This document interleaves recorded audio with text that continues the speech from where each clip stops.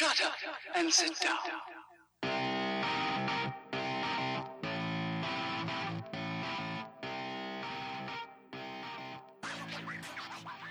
Hello, strangers, and welcome to the latest episode of Strangers in a Cinema. I'm one of your co-hosts, Paul Anderson, here once again with co-host Pete Wall. Pete, how are you this week? Let's try and keep the tone light, because it's not been a great week, but let's keep the tone up. Yeah, things have got really real. It's difficult for people out there. We appreciate anybody who's taken the time out of their day to listen to this, even though we know at this time, more than ever, there is time available in the day to do things like ingest podcasts. But appreciate everyone who's kept up with the show anyway. And what can I say positive-wise, Paul? What I can say is I've done an awful lot of house cleaning.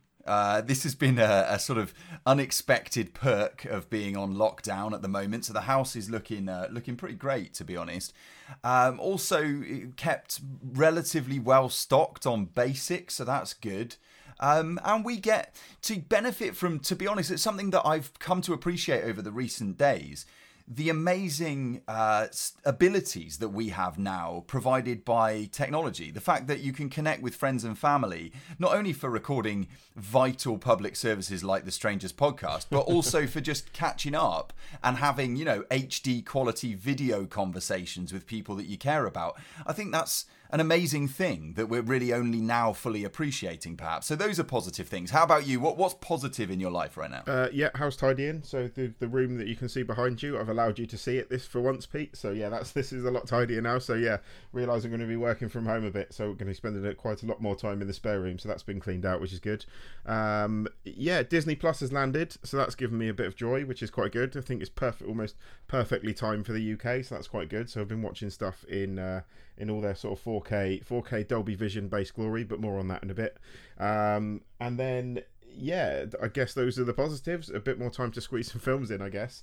But yeah, no, as I said, the house is, I'm with you, Pete, the house is much tidier and will now have to stay that way because ultimately otherwise it's going to get quite messy quite quickly.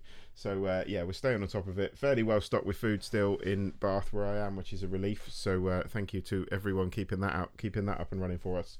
So yeah, strange times indeed. But yeah, let's not dwell on that. What have we got coming up this week, Pete? We've got a slight change to the format this week with everything that's going on. So yeah, we do. We wanted to adapt a little bit to the current circumstances. So we've made a little tweak to the show. So we've got mostly what you'd come to expect if you'd listened to this for a little time, which is that we have a feature review today. That one is going to be The Platform, which has gone out wide because it's on Netflix. Obviously accessible to everyone with that platform. See what I've done. In addition to that, though, we're going to hang a top 5 on the show. So this week we've gone top 5 uplifting movies. People need to continue to feel good, and we're going to aim to please in that regard with that top 5. That'll come at the end of the show after the feature. Before the feature, we would usually have coming attractions, previews of things coming out of the cinema. Now, nothing is coming out of the cinema and no one is going to the cinema. So we've scrapped that section for the time being. Rather than talk about new releases on streaming platforms, we're going to go a bit broader and we're going to have a new section called Stream Team. Again, see what I've done. Stream Team is going to allow Paul and I to talk about what we think are some of the sort of hidden gems on Netflix, on Amazon Prime and on Mubi. For now, we're going to focus on those 3 platforms. We may expand out as things go on and as we get comfortable with that part of the show, but we're just going to recommend things, basically. Before all of that, we've still got Popcorn Movies, where we're going to review things that we've seen individually over the last 7 days or so. And first of all, we're in the foyer. In the foyer this week, Paul, film news, as always, but what in particular has come onto your radar in the last week or so? Yeah, despite a number of productions kind of winding down for the foreseeable future, there has been some news this week, which is always good to know. There are some films coming when the world returns to normal. The first of which that jumped out at me is Ryan Gosling. This is from IndieWire. Ryan Gosling's heading back to outer space in a new adaptation of a book yet to be published from the author of The Martian. The book is called Project Hail Mary, and it's been scooped up by MGM. Basically, the rights have been bought to make a film of a book that's not even out yet, and it's going to star Ryan Gosling. That's about about all we know about this at the moment. The author is Andy Weir. I enjoyed The Martian a lot, actually. I think it was one of Ridley Scott's best films for some time. So yeah, I'd be intrigued to see where this goes. As I said, it's difficult to know any more than that at the moment, but it is news. Yeah, I feel like we haven't seen a lot of Ryan Gosling recently. Is it Blade Runner the last time that you can recall seeing him on the big screen? First Man was after Blade Runner, wasn't it? Of course it was. Yeah, that's what slipped my mind. And since then? No, I don't think I've seen him in much since First Man, to be honest. Someone will probably be screaming at us now, listening at home, going, "But what about this? But what about this? Tell us." Yeah, let us know what we're missing. But yeah, it sounds like he's back to work on that one. And do you have any kind of release date, or is that not clear yet? No, not clear at the moment, to be honest. I don't think. They said the book's not out, so we'll see where we go. The book will be published in the spring of 2021, apparently. So okay. I would imagine the film will probably follow hot on the heels of that, as soon as they can get around to making it. So yeah, I look forward to that. I enjoyed The Martian, as I said. So I've one to look forward to, I think. Yeah, and just to confirm, nothing from Gosling since First Man. Right. Okay. We were right. That's reassuring. Yeah, indeed. Anything else this week, Paul? Yes, news that's very exciting to me because we've talked about both these films quite recently, I think, possibly in the past couple of weeks. Creep 3 is in production, the third film in the Creep series starring Mark Duplass as a creep, believe it or not. These are films that we are very, very fond of, and I think we talked about them on our top something. There was a top 5 they featured in. Top 5 Blumhouse films, I think, only last week, in fact, is where they came into this. So yeah, very, very effective, very, very creepy, no pun intended, found footage horror series with great performances from Mark Duplass. So again, don't really know when it's coming, but they have announced that they are working on it and it will be coming out. So that's quite exciting. Hopefully they can go 3 for 3 because I think the first two were superb. So looking forward to those. Yeah, and it's kind of a low-key recommendation, I guess, getting into the spirit of the show today, in the fact that now that people have got more time on their hands than ever, check out things from the Duplass brothers, Blue Jay's still on Netflix, I'm pretty sure. That's a really good one. Things like Hump Day, The Puffy Chair. I mean, there's loads to dig into if you dig what they do, the Duplass brothers, and I think a lot of people will if they haven't maybe given those movies a chance.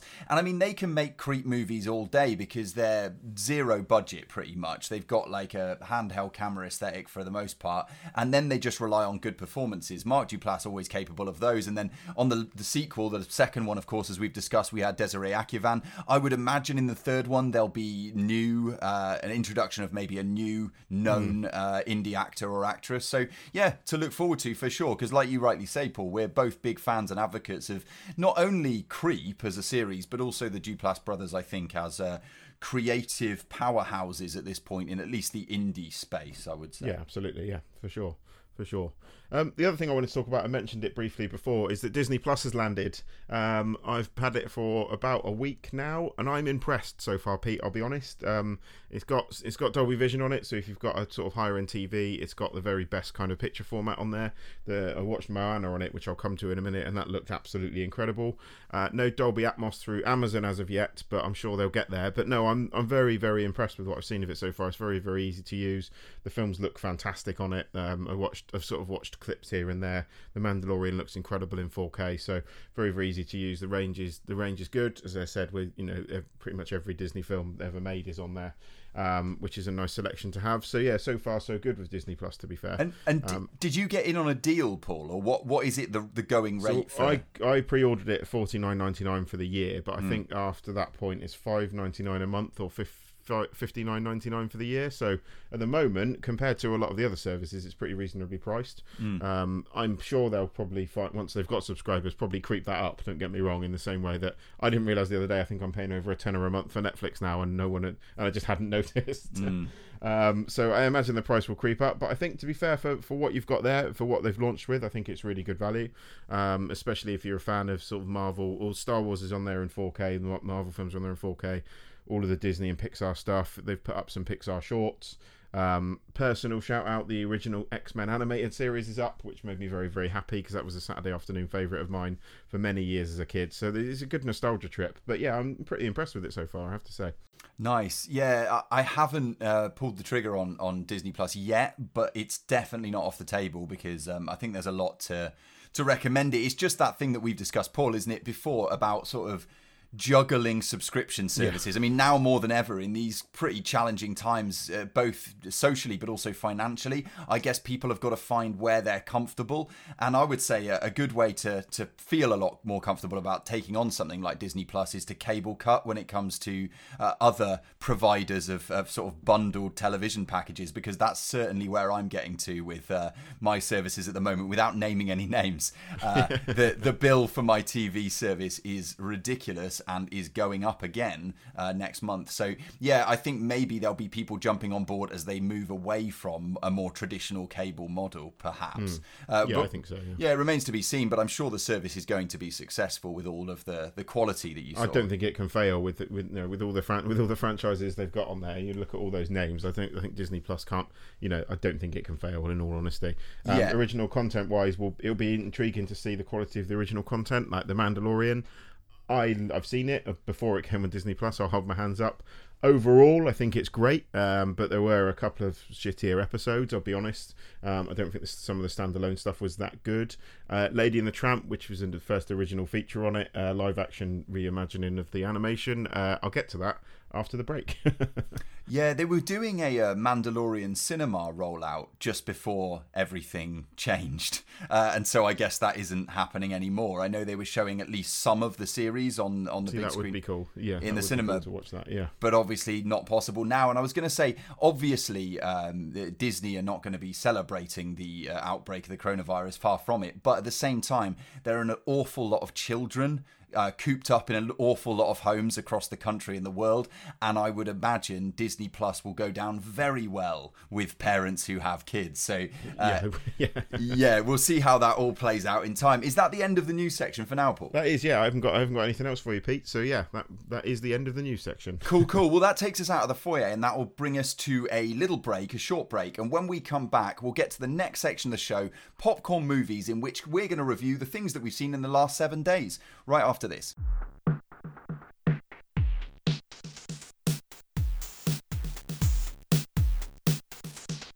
Right, so back we are with Popcorn Movies. As Pete said, this is anything we've watched of any age, on anywhere really. So yeah, the thing I wanted to start with, I mentioned it just before the drop there, is the first original Disney Plus movie, which is the live action remake of the classic animation Lady and the Tramp. This stars Justin Theroux and Tessa Thompson as Tramp and Lady respectively. And is kind of, if you've seen like The Lion King or you've seen Aladdin, you know the kind of, Lion King's probably a good touchstone for this really. You kind of know the approach they've taken, where we've got photorealistic dogs in place of cartoon dogs. They still talk in the same way they do in the cartoons. The special effects, as one would imagine from a Disney production, are fantastic. I don't think they've really scrimped on any cost just because this is coming to Disney Plus. So yeah, the effects themselves do look very, very good. The film looks great. It's very, very well. It's well enough made. But the problems here, I think, this kind of come from the similar problems that plagued The Lion King, to be honest. So certain dogs, like, so you've got Trusty, which is like a big jowly dog played by Sam Elliott, and Tramp as well. When they talk, they kind of look okay, as you can't really see the mouth moves because of the breed of dogs that they are. But when Lady talks, like, Tessa Thompson's performance is fine. It just doesn't look right. You've got such photorealistic animals talking. It kind of sits in the same uncanny valley as Lion King does, really. And also, if you think about it, like, if you watch it, and apologies, I'm going to be a little bit crass here. When you watch like Lady and the Tramp originally, like, it's a touching love story, and they have the romantic dinner, and that's quite nice. And you know, they have like the romantic times themselves. When it's kind of two dogs that are super realistic, like, your brain just takes a step too far. I'm like, I don't want to see this romance between two hyper realistic animals, because I've seen, you know, everyone's seen dogs go at it. It's not pleasant, and that's where Lady and the Tramp ultimately will end up. So, like, I don't know whether this, basically what I'm saying is, I don't know whether this hyper realistic approach to sort of classic animated characters really, really works. I think the magic is lost when they look too realistic. The film itself, I didn't hate it, I'll be honest. I kind of went in with relatively low expectations.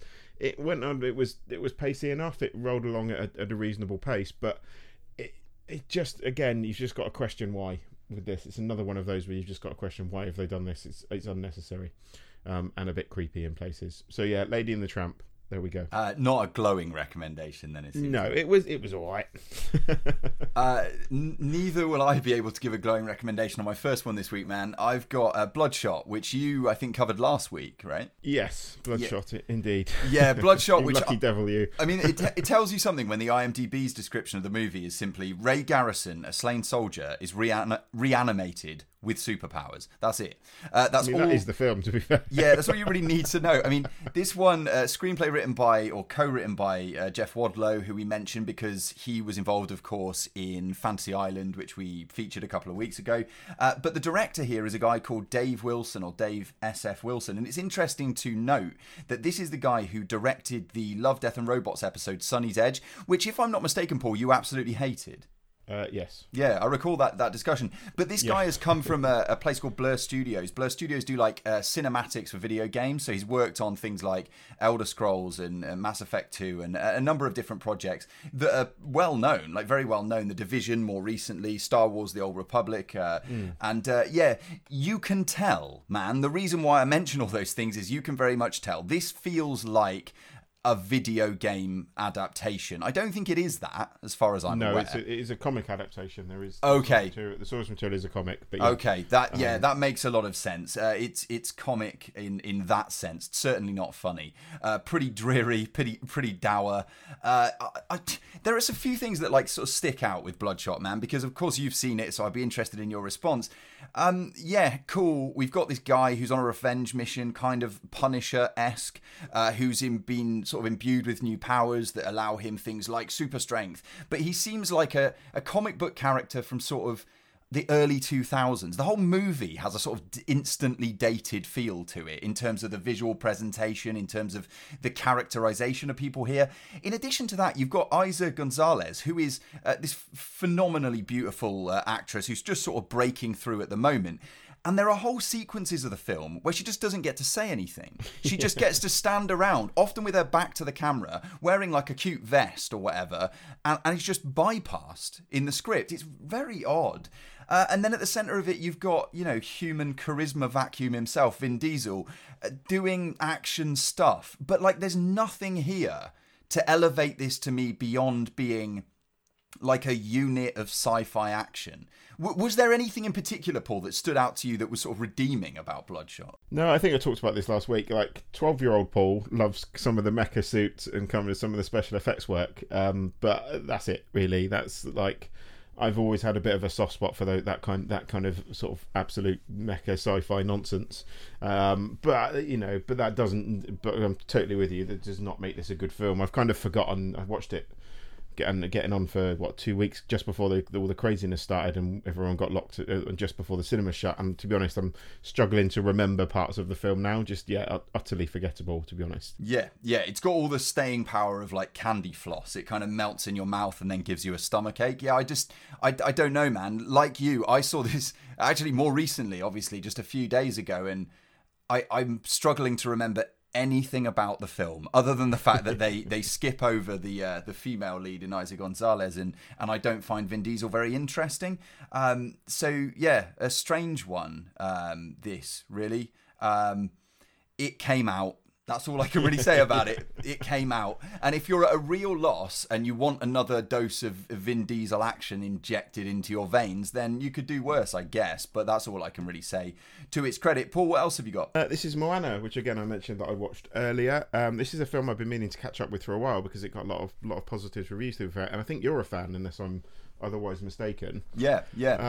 Yeah, this was a weird one for me, to be honest, because I started out and I was really enjoying it, and then in parts, I think this is absolutely incredible. I think the set pieces are great. I think some of the interactions, the performances, I think are really, really good. The characters are really strong.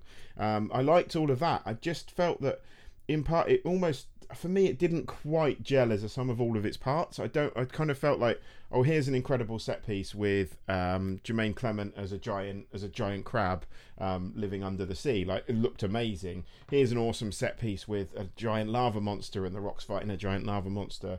And here's another awesome set piece. And the film, the animation looks absolutely stunning. I just felt that at times it felt a bit like it was kind of treading water between set pieces, no pun intended, because it is set at the sea. set in the sea. Maybe it caught me in a slightly dour mood, I don't know. And it's not to say I disliked it, but it just didn't quite gel for me. Any response to that? Because I know you were quite a big fan. But yeah, it's been a while, man. Like, I found it pretty charming. I thought the Jermaine Clement song number in this, the Giant Crab thing, was awesome. I thought it is awesome. Yeah. The Rock was really, really good. The girl who does the voice of Moana and the singing for Moana is great. And it kind of swept me along. I mean, do I think about it often? No. I mean, it was a two, three, whenever years ago that it was, but pretty charming. Yeah, up there with a kind of, I don't know, Lilo and Stitch or something like that as an animated movie that I'll go to bat for without being sort of a massive fan with posters on my wall or whatever. I think that's fair to say. Yeah, I'd say it was sort of up there, just the touch better than Frozen, I think, but that kind of in that kind of ballpark of those kind of Disney films. But yeah, in terms of animation wise, like, it looks incredible. I'll give it that, like, absolutely stunning. So yeah, that was Moana. I've remembered the only interesting thing about Bloodshot, so I'm just going to squeeze it in. The kind of, whether it's deliberate or accidental, I think deliberate. I'm going to trust it's deliberate. The sort of meta, sort of Easter egg that is the casting of Guy Pearce in a movie that's fundamentally about a lack of memory, and then a lot of nudges towards the film Memento, of course, that starred Guy Pearce. No spoilers in that, I don't think, but I thought it was an interesting touch to have him in that role. Yeah, that's fair. Yeah. Anyhow, another one that I've seen this week is available on Netflix. I think it's just recently been added to the platform, and it's called Unstoppable, or Bethany Hamilton Unstoppable. This is a documentary that charts the story of the girl who was at the centre of Soul Surfer, if you remember that narrative movie from a few years ago. This is the girl who, as I think a 13-year-old, was a massively enthusiastic and successful and much lauded young surfer off the coast of Hawaii, who was attacked by a shark and lost the entirety of her right arm, I think. Right arm, left arm, I'm not sure. Left arm, I'm looking at the picture.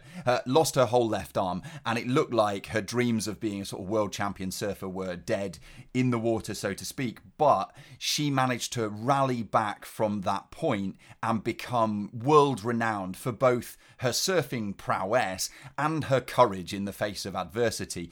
This is pretty inspiring stuff. I chose it deliberately for that reason, because I needed something a little bit uplifting in the last couple of days.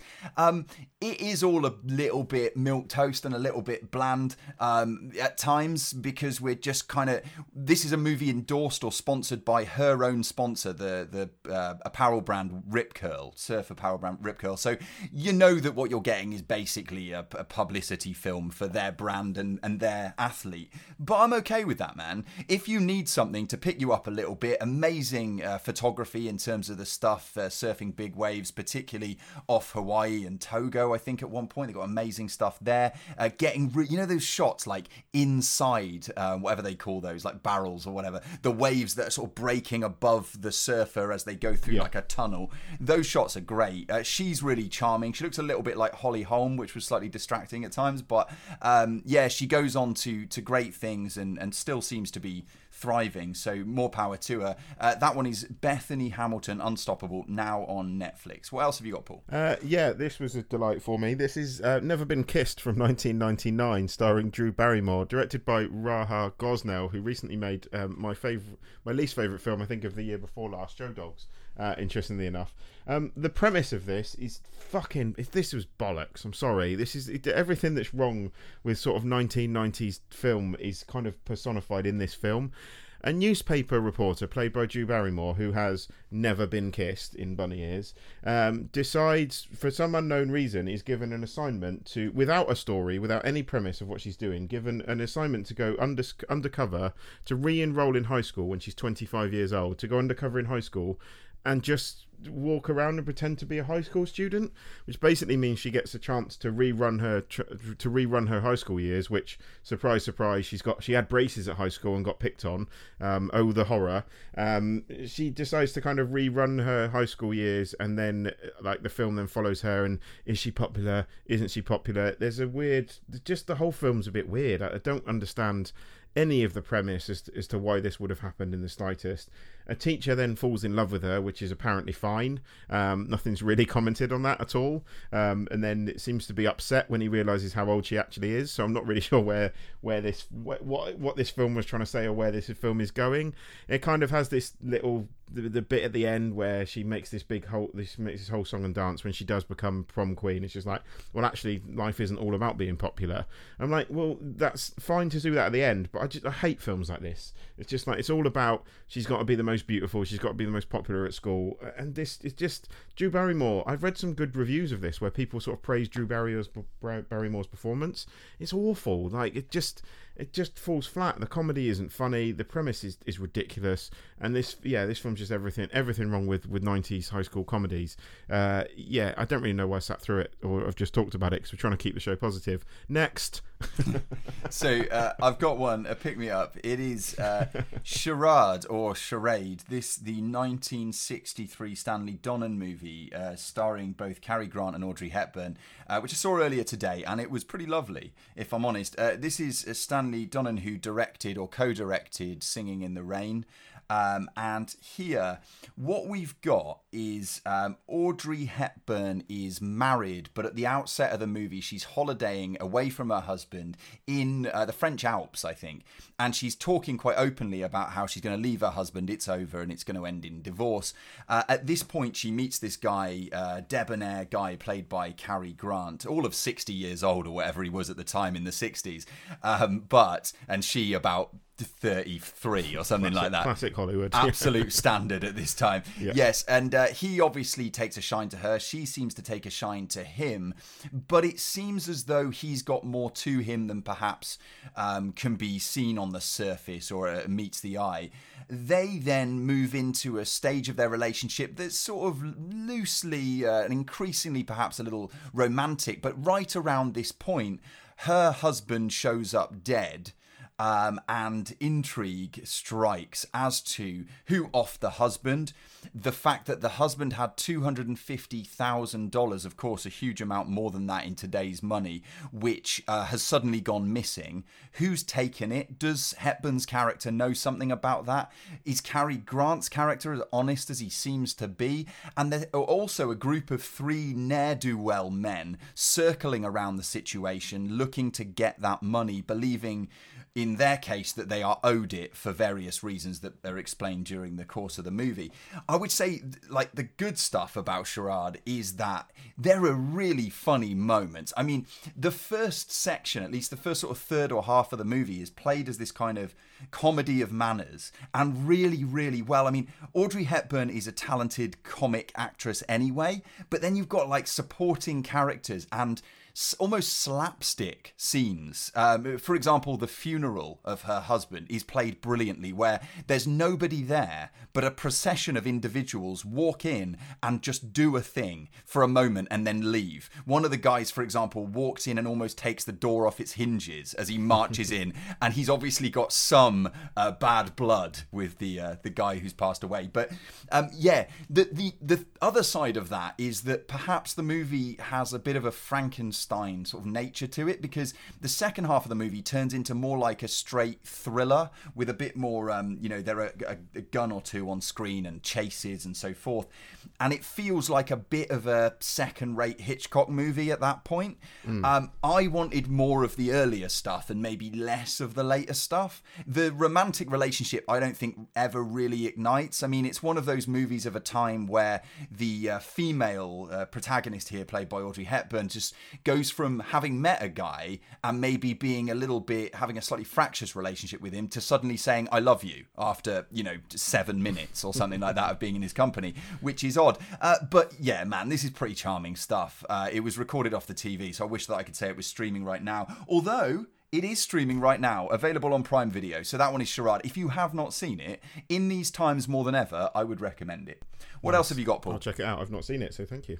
This is Dr. Sleep, which is a film that for some reason we didn't manage to cover last year, or that I missed at the cinema, which for me is quite rare, to be honest. But I've seen it now, so that's good. So this is Mike Flanagan, who was the director we talked about, I think, last week, or possibly last week, in fact, when we were talking about Oculus, I think. This is Mike Flanagan's take on Stephen King's novel Dr. Sleep, which also, as you may well be aware, is a sequel to The Shining. I wasn't sure what to make of this, to be honest. I haven't read the book, so I went into this just as a film, and for the most part, I quite like this, Pete. I'll be honest. It doesn't really need to be said that no, it's not as good as The Shining, and I think possibly a lot of the hate around this is for people like, I've read a lot of comments like Kubrick would be turning in his grave, or like, but it's the same people that have said that go on the sort of Guardian film comments and go, well, I haven't seen a good film at the cinema for 20 years. My response to you, sir, is you haven't been to the cinema enough. So yeah, I think maybe a lot of the negativity is around that.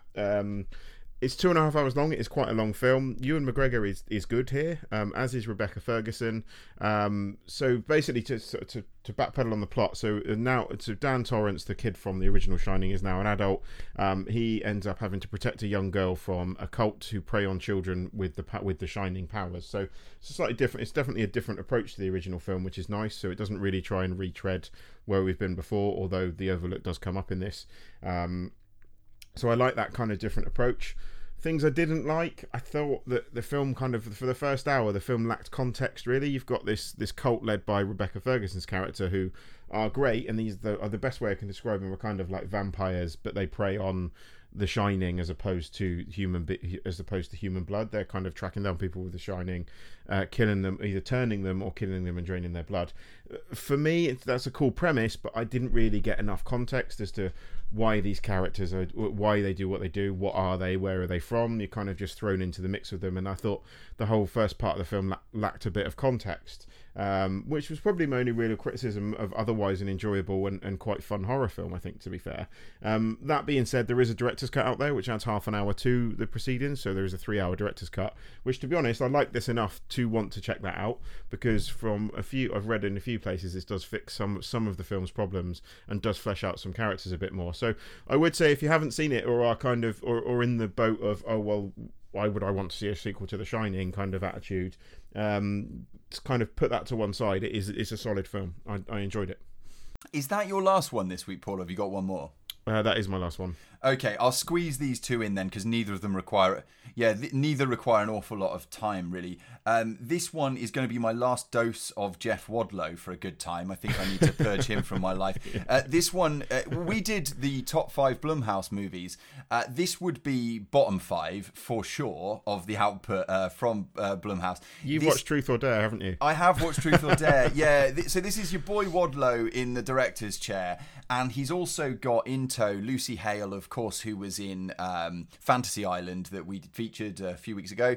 And yeah, the premise is very simple. There are some youngsters having good times, and we all know when youngsters have good times, they need to die.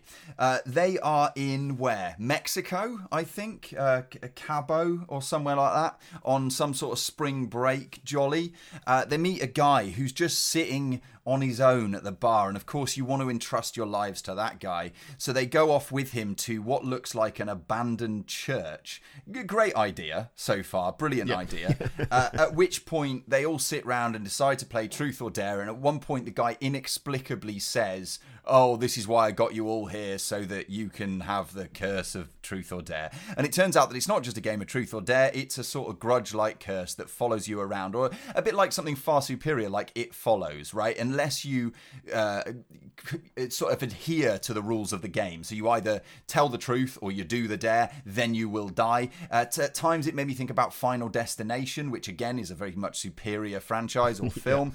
And so it's got that problem to begin with. Then I've got the problem that I watched, for some reason, the extended cut, which was the one available on the Prime streaming platform, perhaps, if that was where I watched it, or Netflix. I don't know which one it was. I think it's Netflix, right? Rightly, yeah. Yes, and why? Why would I watch an extended version of a film that is already terrible? I mean, I will say, Paul, that for the first sort of 20 minutes, or like at least once the grudge of Truth or Dare gets started, there are kind of creative deaths. They have some fun with it. I was kind of on board, but then it's just dragged out. It's just dragged out to the nth degree until I really do not care anymore. So, Truth or Dare. And then, just can I just say, the way that the movie ends, They are. I can't remember. To be honest, I can't remember any of the. I mean, the only thing I can glean from the plot is what you've just told me, and like the film started. Well, I'll tell you. Trickling back into memory. I'll tell you these things. Lucy Hale has a YouTube channel. She mentions this at the beginning for absolutely no reason, so you know that this is going to be relevant to the plot in some way.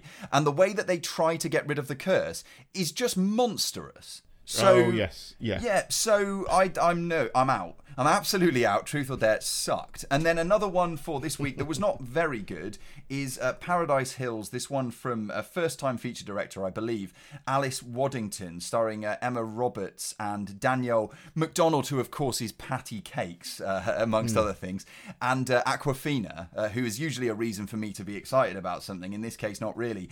This is one of those films that has this aesthetic. It's about facility for sort of correcting the behaviour of young women, but the film is set in modern times, but then the correction facility is seeming in some kind of like period French settlement. It's very odd. Mila Jovovich is the sort of matron of the operation, I guess, who is gonna kind of kick these girls into shape. And yet it's got this aesthetic. Everything is of a piece, but then it just doesn't really make any sense. And it kind of reminded me of, do you remember that movie Equals with Kristen Stewart, which is sort of high concept sci-fi thing as well, but like incredibly bland. This is incredibly bland too, for all of its frills and colours and spectacle. The thing in the middle is like a kind of sunken cake that just kind of fell in on itself. So I didn't really get where this went narratively. I don't think it had enough ideas to maintain a feature film, perhaps. That one anyway is Paradise Hills, and that means that I'm finished with this section. And in addition, we are finished with Popcorn Movies. So we will be back in just a moment, not with coming attractions, but with the new and exciting feature on our show, which is Stream Team, right after this.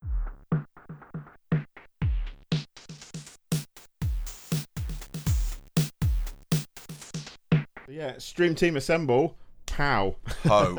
Yeah. We're back with Stream Team, where we are going to... I mean, this is kind of an ever-evolving segment, really, because it's new to us. So, basically, this week we're going to focus on Amazon Mubi, Amazon Prime, and Netflix, and give you some recommendations of things you may or may not have heard of, and things that we think you should be watching. Pete, do you want to kick us off? Sure. So we'll start, I guess, with Netflix. Maybe it's the most subscribed of the platforms that have been mentioned. I'm going to go from Netflix for this week, if you have not seen it, or even if you have, for the Armando Iannucci historical dramatic comedy, The Death of Stalin.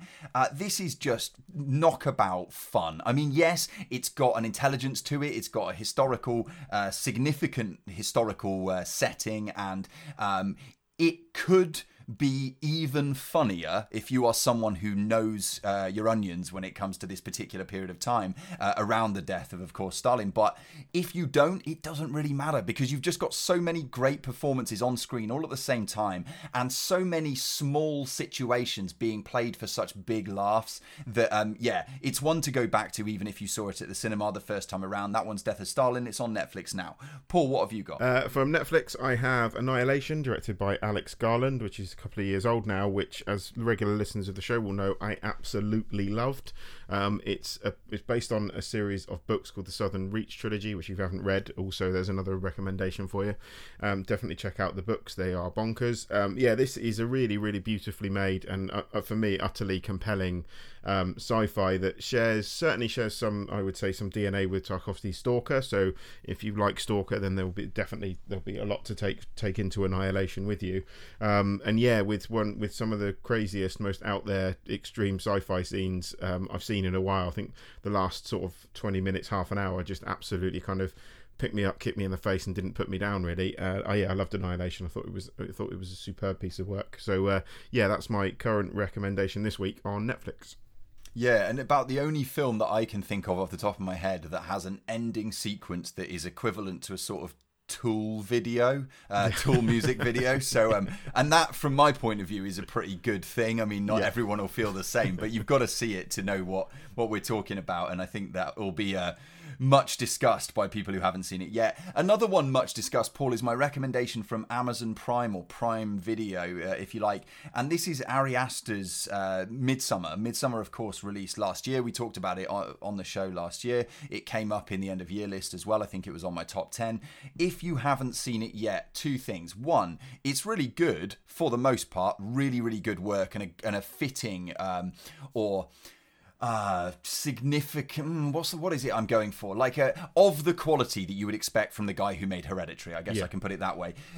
On the other hand, I would say, with a bit of a sort of warning here, that this is dark material. From the outset, if you're looking for something to lift your spirits, look to the other recommendations I've made today and not to this one, because it is tough and it is grueling and it is going to be triggering for certain people. So go in with a little bit of caution, or maybe read a little bit around it before you go in. But if you can get past all that, or if you're not concerned, or if you're in high spirits as it is, you've got this amazing performance from Florence Pugh. You've got some of the best depictions of what it's like to be disoriented and isolated and intoxicated at times, on mushrooms and panicked and stressed. And those things might not be what you need in your life right now, but if you can handle them, even I've been thinking a lot recently for some reason about the life cycle sequence with the cliff top that occurs here. Again, not easy stuff, but really well handled. And we on this show don't need to say any more times that we're big fans of Ari Aster, and we're looking forward to what he does next. But if you are yet to catch up with this one, it is available now on Prime Video. What have you got from Prime, Paul? So Prime Video for me is Snowpiercer. Again, I think a favourite of both of ours, from director Bong Joon-ho, who has come to some prominence in the early part of the year with a film that you may have heard of, Parasite. This is, I think, 2 films back for Bong Joon-ho, and certainly had a troubled route to people's screens, shall we say. Initially due for a US release, Harvey Weinstein demanded that he made certain cuts. Bong Joon-ho refused, and then Harvey Weinstein, bless his soul, decided to shelf the movie essentially in the US, and that kind of the knock-on effect kind of delayed the UK release as well. So I ended up having to get a Blu-ray of this shipped in from South Korea in the end, which took a while to get here. But that aside, its troubled route to the screen aside, it is now available on Amazon Prime, which is great. It is now available uncut. It is the cut that Bong Joon-ho wants you to see. It stars Chris Evans, Tilda Swinton, Ed Harris, John Hurt, Jamie Bell, among others. It's just a fantastic film. It's a really, really great, another example of how Bong Joon-ho kind of gels artistic, sort of art house aesthetics and themes with just incredibly watchable, sort of entertaining blockbuster cinema. Like the action set pieces in this are absolutely superb. The performances are great all round. If you haven't seen Snowpiercer, absolutely check it out at once. It's on Amazon Prime. Nice. And Okja, of course, is on Netflix as well, which is also great. So for the third platform, we've gone for Mubi, because we kind of advocate for Mubi quite a lot on the show. And you might be saying to yourself right now, why would you put Mubi in? Because it's just another platform. It's more money. People don't have cash right now. Well, it's useful to know then, at least for UK listeners to the show, that Mubi is currently offering 3 months of their subscription service for just £1. £1 for the entirety of that period, which is an incredible offer. So if you've been on the fence, teetering on the fence as to whether to jump in, now might be the time. And just to give you a feel, if you're unaware, Mubi run 30 films at any one time. One's deleted each day and a new one is added. And at the moment, you've got stuff from David Cronenberg. You've got the entirety of the Vengeance trilogy, Sympathy for Mr. Vengeance, Lady Vengeance, and of course, Old Boy in the middle. You've got The Proposition from John Hillcoat. We've got just like quality on quality on quality. So it's a really good one if you're a bit of a cinephile or it's a fantastic service. A big film fan yourself anyway, and at £1 for 3 months you can't go far wrong. But I'm going to try and go a little bit less well known, in the sense that my recommendation at the moment is today's new film, and that is Sisters from Brian De Palma from 1972. This is one that sticks in my head mostly because it has some of the most Brian De Palma, I guess, if that means anything, in terms of doing things like splitting up the screen. There's a sequence with detectives coming to an apartment, which which is just sublime in terms of the Brian De Palma thing that I'm talking about, where you've got separate pieces of action going on in separate parts of the screen all at once and beautifully orchestrated and pulled together. It tells this story of conjoined twins and here a witnessing of a brutal murder, the detective story and investigation of that murder and who might be responsible. And it also stars Margot Kidder, who is well known from things like Black Christmas and had a very sort of Superman, Lois Lane, and Superman, of course, yeah. So yeah, that one, Sisters, on Mubi right now and will be for the next 29-30 days, the next month. Paul, what have you got? I've got Primer, directed by Shane Carruth, who I know we are both big fans of on this show. This is, I would argue, probably the most, if time travel were possible, this is probably the most realistic film about it. Hold on to your heads. You do need to concentrate on Primer or you will get lost very, very quickly, without a shadow of a doubt. But if you can, if you can focus on it and give it the attention it deserves, then you are in for a treat with Primer. It's an absolutely incredible piece of work. And yeah, just a brilliant piece of grounded sci-fi. I'm always a big fan of grounded sort of near future sci-fi, I guess. This is kind of set in the present day, really, where they kind of crack time travel. Pete, anything to add on Primer? Because I know you're a big fan of this. I think you've probably seen this more than I have, to be fair. But what's the line, what if it actually works, or something like that? The thing that you always think about with Primer. But yeah, it's like this no budget movie that manages, like you say, to kind of scramble your brain, to make you think and actually present hard science in a way that is so rarely what we get in film, in at least commercial and less sort of niche filmmaking, I suppose. And the film has sort of single-handedly made Shane Carruth into something of a legend in the kind of indie scene. And the amount of excitement there is about Carruth's next project is testament to the fact that Primer had such a big impact and what he's done since also. So yeah, big fan, and get on it if you haven't seen it yet. Yeah, absolutely. It's brilliant. But yeah, Mubi at the moment, as you said, Mubi, £1 for 3 months. You can't really go wrong with that. So yeah, and as I said, everything drops off. There's constantly changing lineup of films. Don't go there expecting kind of your Disney Plus or your bigger blockbusters. It tends to be sort of art house stuff, more indie stuff, and world cinema. But it's a really good source for that. And there's a number of times when I've sat there and thought, I really want to watch this film again, and suddenly you log into Mubi and it's there. So which is quite nice. And also when High Life came out, they'll do.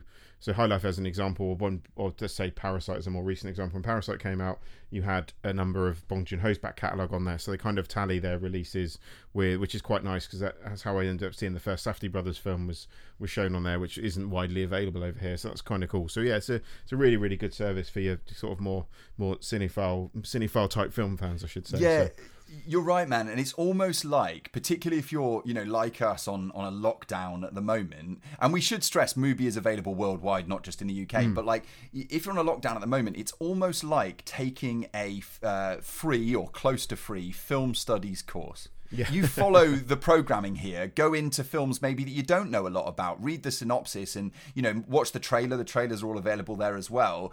And you'll get this education in film that is almost unparalleled when it comes to streaming platforms, because a lot of them are so bloated with content that maybe isn't as engaging or sort of nourishing as this stuff. So we sound a little bit pious, but Mubi's really good. We like it. You can get it cheap right now. Check it out. We are going to go away for a second and we're going to come back with our feature review for this week. And that is on a streaming platform, and it is in fact called The Platform, currently streaming on Netflix. We'll talk about it right after this.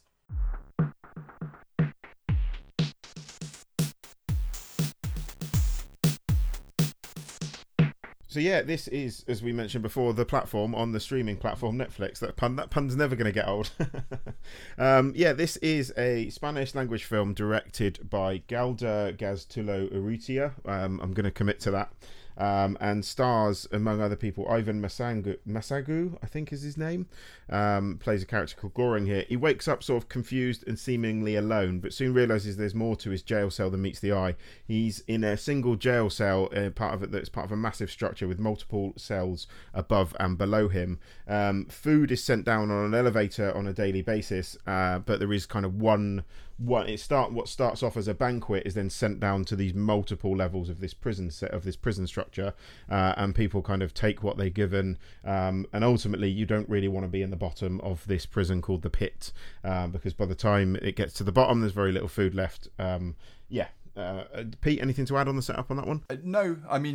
I'll get into my thoughts, obviously, as we do, after we've heard a little clip.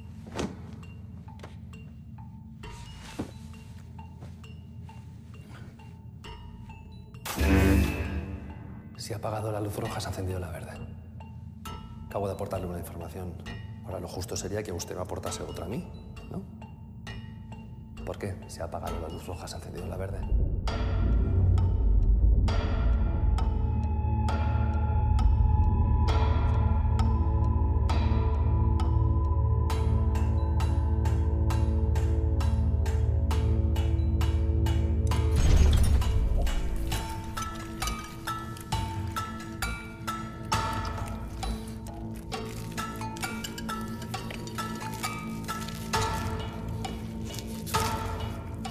Ha sido comida. Eso es tan obvio que ni siquiera pienso decirle obvio. Es asqueroso. So yeah, Pete, initial thoughts on the setup of it. I mean, I would say this is if that sounds like it is kind of, it is, as much as it is a genre piece, it is a kind of a near future dystopian sci-fi set in a jail. It does wear its heart very much on its sleeve in the terms of the fact that yes, you could construe that this film might be about capitalism.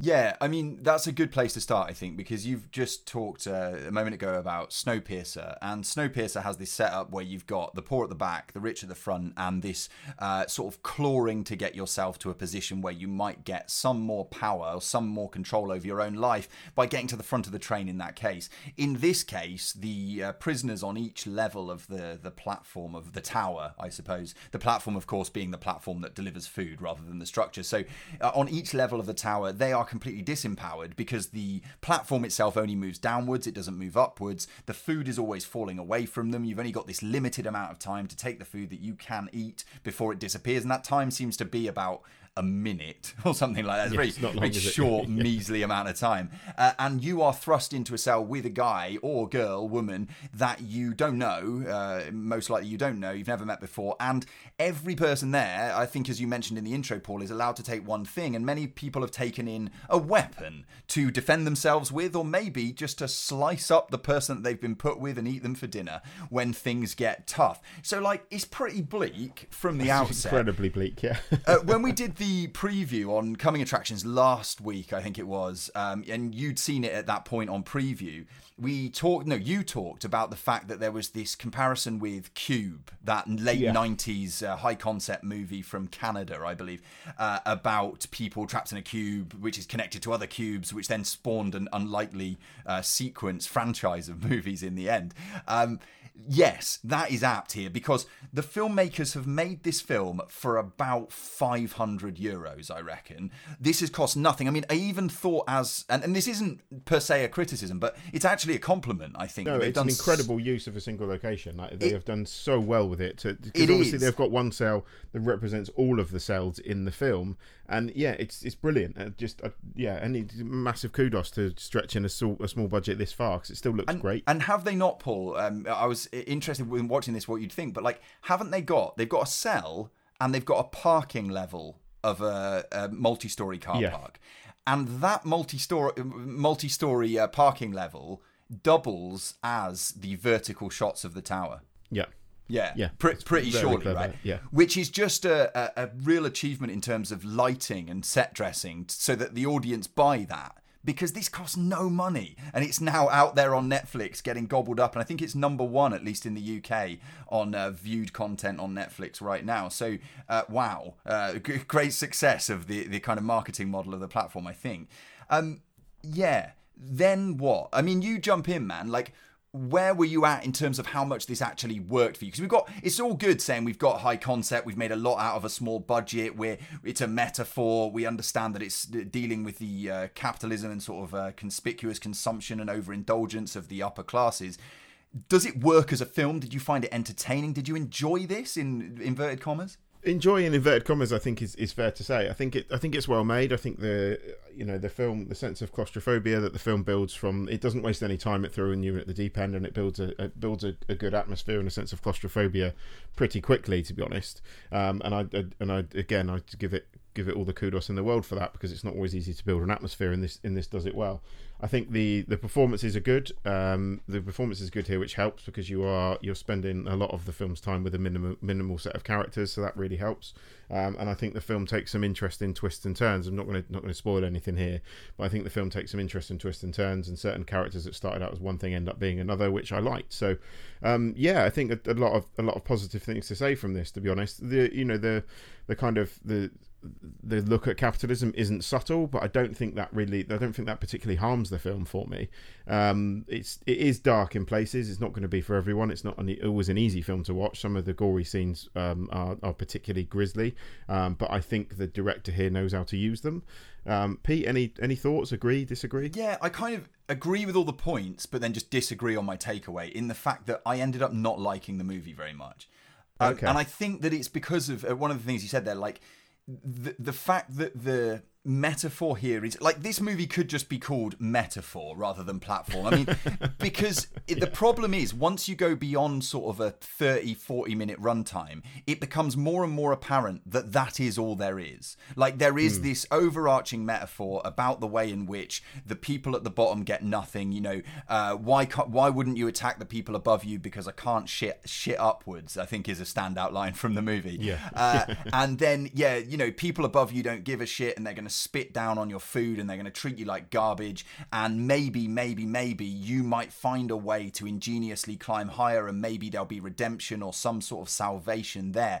Those ideas are all like really ripe ideas, and I'd go for that stuff, but it starts to feel like we need a bit more meat on the bone, which feels apt for a film like this about people eating 94th hand chicken or whatever it is coming down the pipe here. And then there are just things that you start noticing, like, because it is just a metaphor, like the platform doesn't make sense. It's not attached to anything. So how's that working? And I'm nitpicking. Sure, I am nitpicking. But also, like, later on, when the platform goes down and there's, I won't spoil what goes on, but we see a little bit lower down, at least in the tower. We then at one point see a shot of the tower shooting upwards.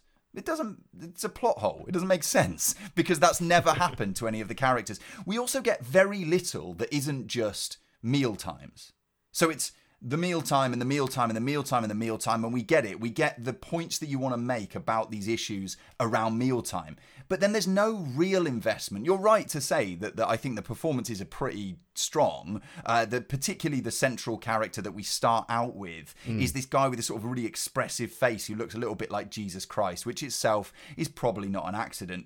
And I found him engaging. But then once it's just like, oh, he's reading Don Quixote. Oh, why would a man bring a book? Oh, a man's trying to nourish himself intellectually rather than be like, I get it. It's not a subtle film. No, it's not. And I mean, maybe I've seen more kind of sci-fi-ish movies wrestling with big ideas than the average, and yourself probably too, Paul. But like, there was a sort of point for me where I just sort of fell off, and I just thought, I don't know that this is sort of warranted all of the grisly violence and constant suffering, and humanity is sort of a rotting, a husk. And I got sort of punch drunk, I think, after a while with the movie. Did you feel that way at all? Like, did you feel at any point exhausted by all the misery here? I wouldn't say I felt exhausted. I can see where you're coming from in terms of the fact that the message isn't subtle. It is like being hit over the head with a hammer constantly for most of the film, in fairness. But for me, I think the quality of the rest of it, I think the quality of the claustrophobic atmosphere, what they did with a single location, I think that for me made up for that. And as a result, I kind of enjoyed it as a kind of claustrophobic sci-fi thriller, more so than I did as this big metaphor film. So I can forgive it for that. Although, you're absolutely right in what you say. It just keeps hitting you over the head with, this is about capitalism, this is a metaphor, this is a metaphor, and that it at times does get a touch tiring. But it didn't harm the film overall for me. Overall, I liked it, I have to say. You must think of a movie like, you'll remember the name, High Rise. Yeah. What's the director's name? Ben Wheatley. Ben Wheatley, yeah. What Ben Wheatley did with High Rise, which obviously is not his own original text, but the adaptation of High Rise, I thought suffered in some ways from a similar thing, but there was so much that was visually engaging about that movie that I didn't quite end up feeling the way I feel about the platform, because here you've just got this bare bones set and it's grey on grey on grey. I think it needed a little bit injected into it for me to keep me on board with all of the heavy-handed messaging here. It struck me, Paul, that it was the kind of movie that I would see at like a Fright Fest or something like that, like a genre film festival, and probably mark out as like, oh, that was an interesting bit of work. You know, I'd look into what this guy's going to do next. And I think maybe it suffered because it was kind of pushed at me and us on Netflix, very much front and center on the front page of Netflix. And that shouldn't be a reason to criticize a movie, because like you say, I mean, there is a lot to credit the filmmakers with here. They've done so much with so little. I just wish at a certain point they'd then started to not do too much with so little, I guess, if that makes any sense. But yeah, I mean, if you're into your sci-fi, if you're into your high concept stuff, and if you've got a decently strong stomach, I think you could recommend it. I could recommend it. I would recommend it. I liked it. I said I think your criticisms are valid. I totally see where you're coming from. I would recommend this. Anyone, if you like The Cube, if you like kind of gritty, sort of low budget sci-fi stuff, or there's other films that come to mind that completely escape me now. But yeah, if you like your kind of gritty, low budget European sci-fi stuff, then this, I think, sits well up the list of those. I thought it was a solid effort, and I liked it. Well, that one is it called The Platform? Yeah, it is called The Platform, yeah. Right. Yeah. The poster makes it less clear. But yeah, The Platform is currently streaming on Netflix. Now, The Platform, for all its relative qualities or maybe shortfall, is a movie that I think it's fair to say is not particularly uplifting. So, that is a fair comment. So, we're going to right the ship and bring it into happier waters with our top 5 for this week, which is our top 5 uplifting movies, right after this.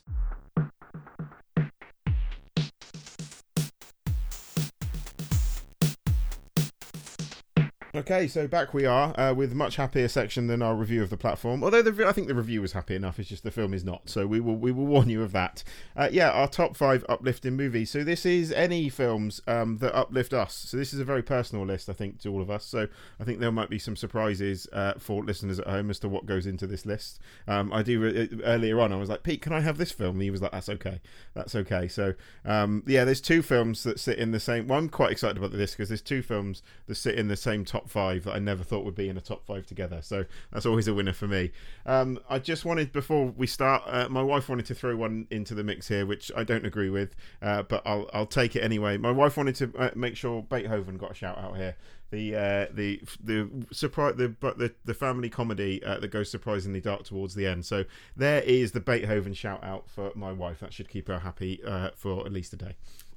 So indeed, yes. Before you bury yourself, Paul, I'm going to take over control of this top 5 and say no. Absolutely, though, I think, as you quite rightly say, it's personal for us. I mean, to be honest, most of our lists are personal. That's kind of the point of doing them. But but at the same time, it's interesting, like Laura pointing out another recommendation, because I think everybody listening to this is going to have their own little cluster of like, oh, these films make me feel great, or lift my spirits when I'm feeling a bit low. When things at the moment are weird and you need something to pick you up and just make you feel a bit better, you're going to have your own.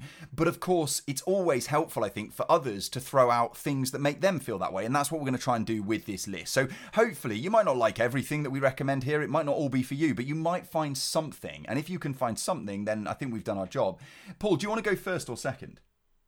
I'll jump in first. I was going to put a Godzilla film in here, but I couldn't really pick one, and also they're not widely available anywhere. So what I've tried to do is keep to stuff that's widely available. So, but that being said, Godzilla, any of the original Godzilla films do cheer me up. So I wanted to throw those into the mix. But that aside, the first one I wanted to talk about, and it is now streaming on Disney Plus, is arguably my favourite Disney film, which is The Emperor's New Groove, which I absolutely love. I think it was the first time I watched a Disney film and thought, there's quite a lot more going on here, and I think a lot of the humour in Emperor's New Groove is squarely aimed at adults and not at kids. The character of Kronk in this just never fails to make me laugh. The concept of The Emperor's New Groove, the Emperor Kuzco is turned into a llama by his extra administrator, a man must now regain his throne with the help of Pasha, a gentle llama herder. So you've got the kind of oh, someone's been turned into a llama, the kind of Disney silliness that goes on here, and there is this kind of gentle Disney comedy that everyone is familiar with. But for me, I said dark is the wrong word. There's more of a comedic edge to the character of Krunk, especially, and this film makes me laugh more than most Disney films do. And I may even watch it this evening. But yeah, Emperor's New Groove. If you haven't seen it, check it out. It's great. Nice. First for me, I mean, there's only one director that I could go to at a time like this, and that is the director going by the name of Beyonce Knowles, Paul Anderson. My number 5 pick for this uplifting movies top 5 is Homecoming, a film by Beyonce. And the reason this is here, man, is because at the moment we're all having to separate from one another. No one can spend time with anything more than their own immediate family or the person or people that they live with. And what you get in this documentary, which leads up to Beyonce's performance at Coachella in 2018, is the absolute opposite of that.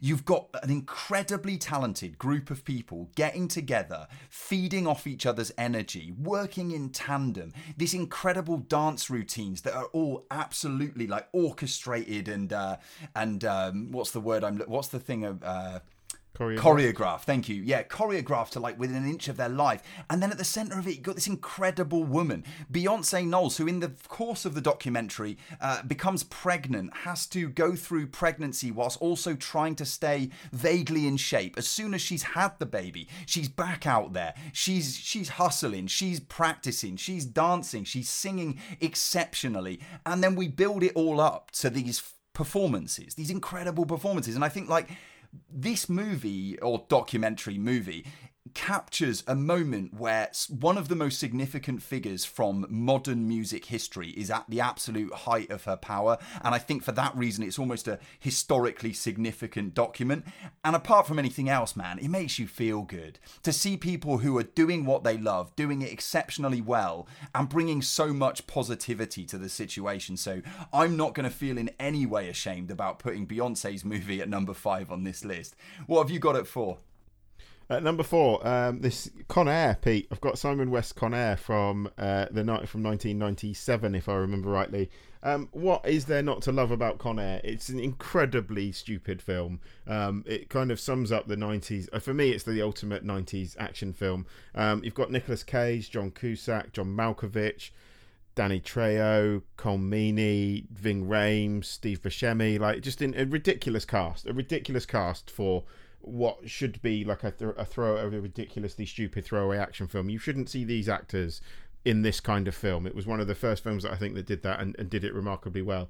It's a film that I can, if I'm ever feeling in the slightest bit down, I can put on Con Air and enjoy it as much as I enjoyed it the first time round. Yes, it's an incredibly dumb film, but Malkovich is clearly having the time of his life as Cyrus the Virus Grisham, the man that claims to have killed more people than cancer. Like, if you've got a villain that claims that, then I don't think you can go too far wrong with this. You've got Nicolas Cage there's a game you can play, try and place where Nicolas Cage's accent is from in this. Nicolas Cage's hair in this film is incredible. Just everything about this film is delightfully over the top, just gleeful, absolute nonsense, and I love every shitty second of Con Air. Nice. And as we were saying at the outset, it's good to have, anything and everything as long as it fulfills that function of making you feel good, right? Absolutely. And with that in mind, Paul, you're going to be charitable towards my next choice, because this is one I would think above almost any other film that I can remember in recent history where we have diametrically opposed views on the movie. But it is on this wild? It is wild, yes. Oh, God. On my list at number 4, Paul, you don't need to comment. It's fine. Let's keep it positive. It's on the list for a number of reasons. This is this Jean-Marc Vallée movie about Cheryl Strayed. Cheryl Strayed wrote this book about how her life basically went to shit, and when it went to shit, she went out on the Appalachian Trail, Pacific Northwest Trail, one of the trails. She went on a long trail, and she was going to walk for a very long time on her own, and she didn't really know how to do that. She didn't really know if it would work out, but at that point didn't really care. Like, she needed to do something that would hopefully give her a sense of direction in the wider sense of direction in her life, really. And I think the reason why the film resonates and the reason reason why I think it qualifies as uplifting is because a lot of us right now might be feeling a little bit lost and certainly quite isolated. As you are, I think, Paul, we're lucky that we live with someone that we care greatly about. Not everybody has that, and a lot of people right now are on their own and completely isolated. And the character here, the differing viewpoints, I guess, abound when it comes to Cheryl Strayed as a person in culture. But as depicted here by Reese Witherspoon, is just a person who is trying to do the best she can on her own. And God damn, that's hard at the best of times. And then when things like what's going on right now hit, it becomes an awful lot harder. And I think that when she sets about this task, which is way beyond her capabilities, and just keeps going and just keeps putting one foot in front of the other, that's something in itself which is kind of inspiring and, to me at least, quite relatable. So that's why Wild is my number 4. And I wanted to also add the Beyonce movies on Netflix at the moment, because we should be saying where these things are available, I guess. That is Wild, my number 4. What have you got at number 3, Paul? Con Air you can currently rent from Amazon, I think, for the bargain price of £3.49. There you go. My number 3 is The Adventures of Buckaroo Banzai Across the Eighth Dimension. You must have known this would be on the list, Pete, I would have thought. Of course. So, yeah, just to give you the IMDb synopsis, it does a better job than me of trying to explain this absolutely bonkers film. Adventurer, brain surgeon, rock musician Buckaroo Banzai and his crime-fighting team, the Hong Kong Cavaliers, hence my Twitter handle if anyone was wondering, must stop evil alien invaders from the Eighth Dimension who are planning to conquer Earth. So in this film, we've got Peter Weller as Buckaroo Banzai, John Lithgow, Ellen Barkin, Jeff Goldblum, Christopher Lloyd. So again, it's another film with an incredible cast. It's as bonkers as that premise made it out to be. It's got, for me, I think the finest final credit scene ever committed to film that we've talked about before on the show for sure. That I think Wes Anderson definitely paid homage to it with In Life Aquatic. High Concept doesn't really start to cover this. There's time travel in this. As I said, he's a brain surgeon. He's an incredibly trained, the lead character Buckaroo Banzai. He's incredibly well trained martial artist. He's a brain surgeon. He's got his own comic. It's just absolutely bonkers. The aliens are bizarre. The film is bizarre. The special effects are clunky. The film is clunky in parts, but I don't think I've seen a film quite like this. The director of this is W.D. Richter. And if anyone is interested, he's the guy that wrote Big Trouble in Little China. So if you've seen Big Trouble in Little China, you should have some idea or half an idea of what you're letting yourself into with The Adventures of Buckaroo Banzai Across the Eighth Dimension. Is it? You may have said, is it available right now? It's available to rent on Prime Video at £2.49 at the moment, and that is the best £2.49 you could possibly spend. Nice. The next one for me now. Wild also available on Netflix. I need to say them when I'm actually talking about them. Both of mine are on Netflix so far. That's Homecoming and Wild. But the third one is obscure, but I'm going to give you a place where you can find it. So the next one is a movie called Sib, or the English title, The Apple. It's a film made and released in 1998 by a young Iranian director called Samira Makhmalbaf. Let's go with that. Makhmalbaf, who is the daughter of Mohsen Makhmalbaf, who is, from all accounts, one of the preeminent members of the Iranian New Wave, a really influential figure when it comes to Iranian filmmaking. But Samira, his daughter, directed this movie when she was seemingly 17 or 18 years old, which is the first thing that I found phenomenal on investigating it, because... And again, I've picked it for a very specific reason. It's this kind of lo-fi movie in 4:3 ratio in black and white that tells the story of a couple of sisters who are raised, I think they're 12 years old at the time we joined them. They're raised in complete captivity. Their parents don't allow them to go anywhere because they fear that the negative influence of the world is going to pollute the minds of these girls.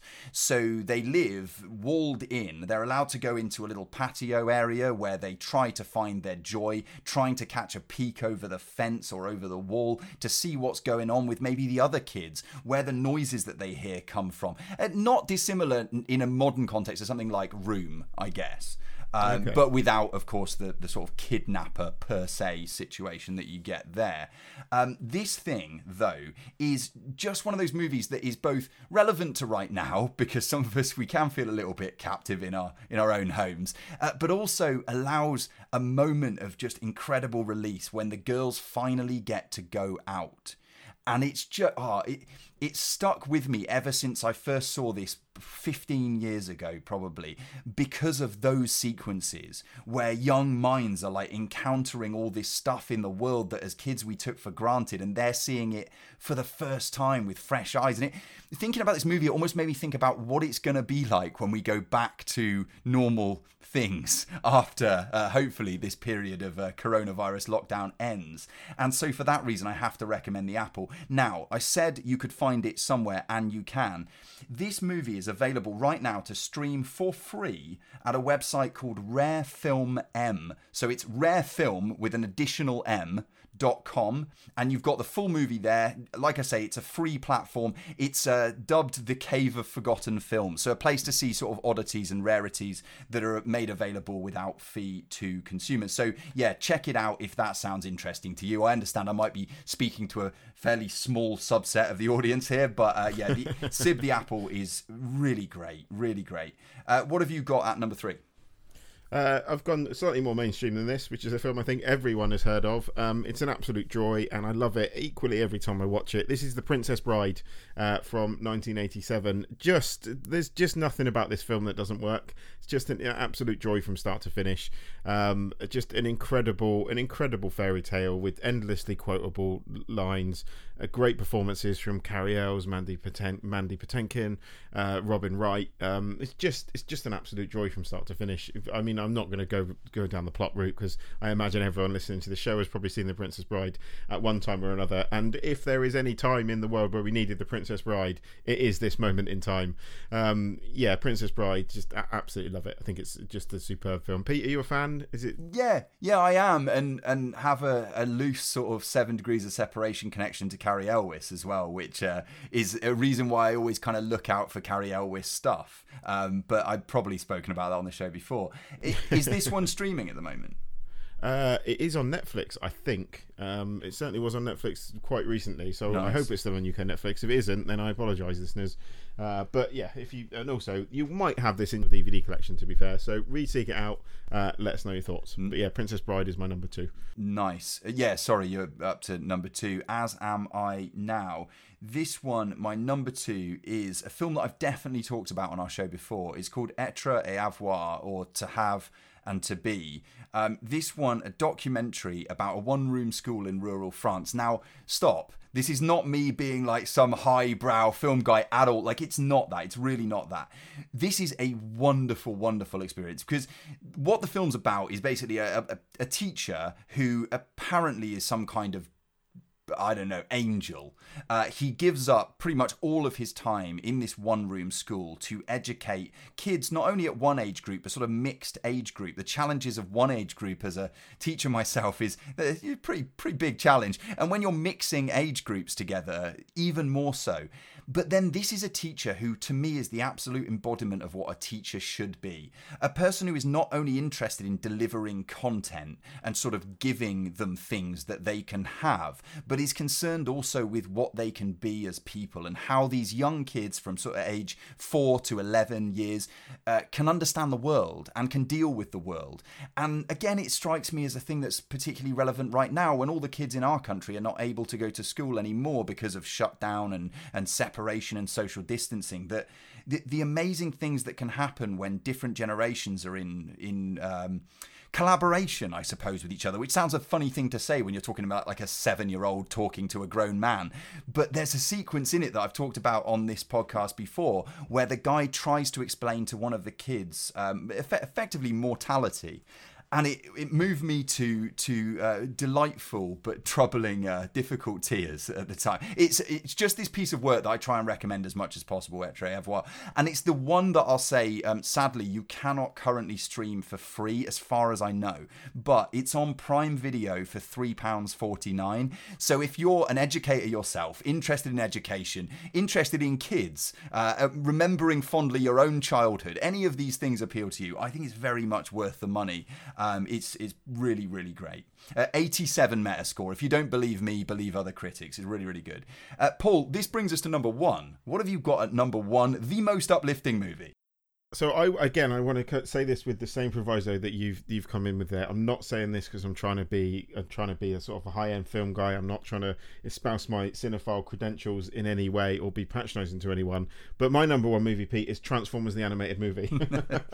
in terms of films that just uplift me, I watch this without fail every year on my birthday, which was quite recently, in fact. So I'd watched it. I think I don't know whether I talked about it in the last show or not. I may well have done. But yeah, it's just. For me, it's my favourite movie. It was my favourite movie as a child. The soundtrack is absolutely incredible, an incredible selection of pure, unadulterated 80s cock rock.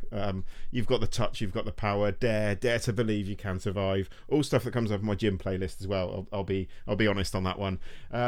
It's very, very light on plot. Very light on plot. I'll be honest. It's just. Sort of a tight sort of 90 minutes of just robots shooting at other robots, endlessly quotable. I can basically, it's one of the handful of films that I can watch this and basically go line for line as the characters say dialogue on this one. It's a crazy film. Orson Welles is in this. I think it's the final Orson Welles performance. You've got Judd Nelson here. Leonard Nimoy's in this. So you've got, again, a surprising, all the ones on my list seem to have surprisingly starry cast for the subject matter that they actually are about. But yeah, don't go in expecting a masterpiece of storytelling, but it is an absolutely insane film, and I absolutely love Transformers the animated movie. It's one of my, I think it came in one of my top 10 films of all time, in fairness. And that is certainly not down to its quality as a film, just in terms of how much it makes me smile and how much I enjoy it. You will not find a bigger smile on my face than when I'm watching Transformers the animated movie, now available to rent on Amazon at the moment. Nice. So, yeah, I'm going to continue, Paul, the very much highbrow, I'm a cinephile, serious film guy talk, because the one that stood out like a sore thumb to me when I thought, what would I put on if I really wanted to guarantee that I'd be cheered up in a sort of hour and a half, 2 hour runtime, in this case 1 hour and 36 minutes? Well, I know what it would be. It would be Walk Hard, the Dewey Cox story from the year that's a good shout. 2007. That is a good shout. This one isn't free at the moment. It's £2.49 either on YouTube or through Google Play's platform. But why put it this high? I mean, yeah, as you've rightly said, Paul, we're not doing here a countdown of quality or meta scores or whatever for uplifting movies. This came into my life at a time when I was living abroad in a single serving studio apartment, and I was going through a period of feeling pretty isolated, pretty lonely, pretty at times kind of alienated from the world that I was living abroad at the time. And then suddenly you've got John C. Reilly doing a kind of mashup of every biopic, sort of tragic musical figure. It was all the rage at the time to make these movies about the path that had been taken by, you know, Ray Charles or Johnny Cash or whoever was the flavour of the month to put into a very self-serious movie. And here you've got all of that skewered by this Dewey Cox character who at the film's outset has an innocent machete fight with his brother and accidentally slices him in half. And from this point, it's just quotables on quotables on quotables for an hour and a half. John C. Reilly's take on Bob Dylan is just amazing. Sublime as well. Yeah, it's so good. It is amazing. I mean, the soundtrack album that you can get on Spotify for this is great and worth recommending on its own. The film itself follows the life of this man from the time that he tries to make it big, having obviously accidentally cut his brother in half and trying to get over the demons that are associated with that. He goes into a bar and sings the blues better than anyone's heard someone sing the blues before, and he's like 7 or something at the time. By the time he's about 13, 18, he's got a wife and kids, and he's just trying to make ends meet. And then we go on his journey, which culminates in him finally, at the end of his career, trying to write a song that sums up everything about the human experience in a sort of perfect 3-minute pop song. This is I would say a borderline work of genius. I love it. I'm totally with you. I don't understand. It kind of disappeared. It kind of sank at the box office, and didn't really do that well critically, I don't think. But I'm totally with you. I think it's superb. It's just shamelessly silly from start to finish, and it's great. I really think it's a lot better film than it gets credit for sure. And so many of the actors and actresses involved in this movie, when you see them in other stuff, you just think about Dewey Cox and his story again, even down to someone like Jenna Fisher, who obviously made a huge name for herself in The American Office, but I still think of her doing Let's Duet or whatever in this movie. So and of course this is written or co-written by Judd Apatow. It's, I think, for me, the absolute pick of the bunch when it comes to Judd Apatow associated stuff. And John C. Reilly is great in most places, but don't try and tell me that Step Brothers is a better movie. You're deluded. You're absolutely deluded. Absolutely. Step Brothers is not better. This is definitely a better movie than Step Brothers. Do yourself a favour. Spend £2.49 if that's what you need to do. But it'll put a smile on your face. It won't hang around too long, and you will be quoting it for the rest of the year. That's Walk Hard, the Dewey Cox story, and my number 1. Paul. We could do honourable mentions, but it would go on forever. So it would go on forever, yeah. Yeah, I suppose instead we should just cap off the show with credits. Have you got anything in particular to pay credit to this week that you could recommend to people, other than all the recommendations we've done in terms of films? Yes, if your life is dull and you are stuck inside, then I suggest that you purchase a Nintendo Switch if you can find one and get yourself on this Animal Crossing game that everyone's been talking about. I'd never played an Animal Crossing game before this week, and now I just want to play Animal Crossing all the time, Pete. I haven't even got very far. Apparently the game opens up a lot once you've opened a shop and a museum at the end of the first week. It's weird, it kind of works in real time, so you can only do a certain amount of things in one day before you kind of go to bed in game, and then you wake up in the morning and you think there's new things to do. Very, very gentle. You're cutting down trees for resources. You build, at the moment I was supplying resources so the shop could build an island, and then a lot of cute characters can come and move onto your island. You talk to your neighbours, you do things for them. You're basically living a life in Animal Crossing that we can't live outside at the moment. And yeah, it's a joy. It's, again, like Nintendo, just the quality of their first party output is just incredible. It's almost every time they turn their brain to something, it comes out with an incredible game. So yeah, Animal Crossing New Horizons on Switch at the moment. I'm very, very new to it. I don't really know what I'm doing, but I'm having a hell of a time with it. So yeah, that would be my credit for the week. Nice. I've heard good things. Definitely, I've heard good things. Mine is very, very specific this week, but I'm not going to make any apologies for that. A set of circumstances occurred, Paul. What happened is somebody on Twitter put up a post which is, what is the best narrative rap song of all time?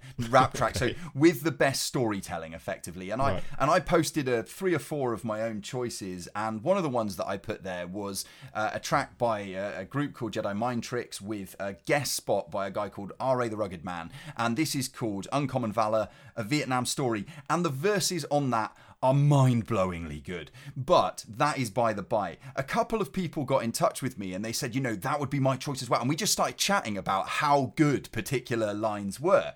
Anyway, this is the first part of my story. Then I was showering, Paul. It's intimate, this story. I was showering and I had music on, and it was that release radar thing they do on Spotify where they throw out things that are new that you might like from other stuff that you like. And I heard a particular rapper on a track, and I thought, I know this guy. It's R.A. the Rugged Man that I've been thinking about this week. This guy hasn't put an album out for about 6 years, but this is definitely him, and I've never heard this before. And then the other voice on the track I recognised, and this is Slug from a group called Atmosphere. Again, this is all very niche, but if you know what I'm talking about, you'll appreciate it. And I thought, this is great, and I'm sure this is also new. So I checked it out, and indeed, it is. One more thing to add, Paul. At that time, just before the track came on, I was having a particular thought, and it was this thought about aging out of stuff. I mean, both of us, Paul, have probably had this thought at some point when you start to think, like, am I too old for this thing, right? Am I above the age where I should be enjoying it, or it's right, or whatever? And usually get to the conclusion, like, it doesn't really matter, I like what I like. I've been having that thought. And as the track came on and I started listening to what R.A. was saying on the track, it is all about aging out of stuff. The track is called Golden Oldies, and it tells this story about the rapper having a new girlfriend who's about 10 years younger than him, it seems like. So a sort of generation different. She grew up with certain music. He grew up with different music. She grew up liking certain kinds of entertainment. He grew up with other things. Again, brilliant narrative hip-hop stuff.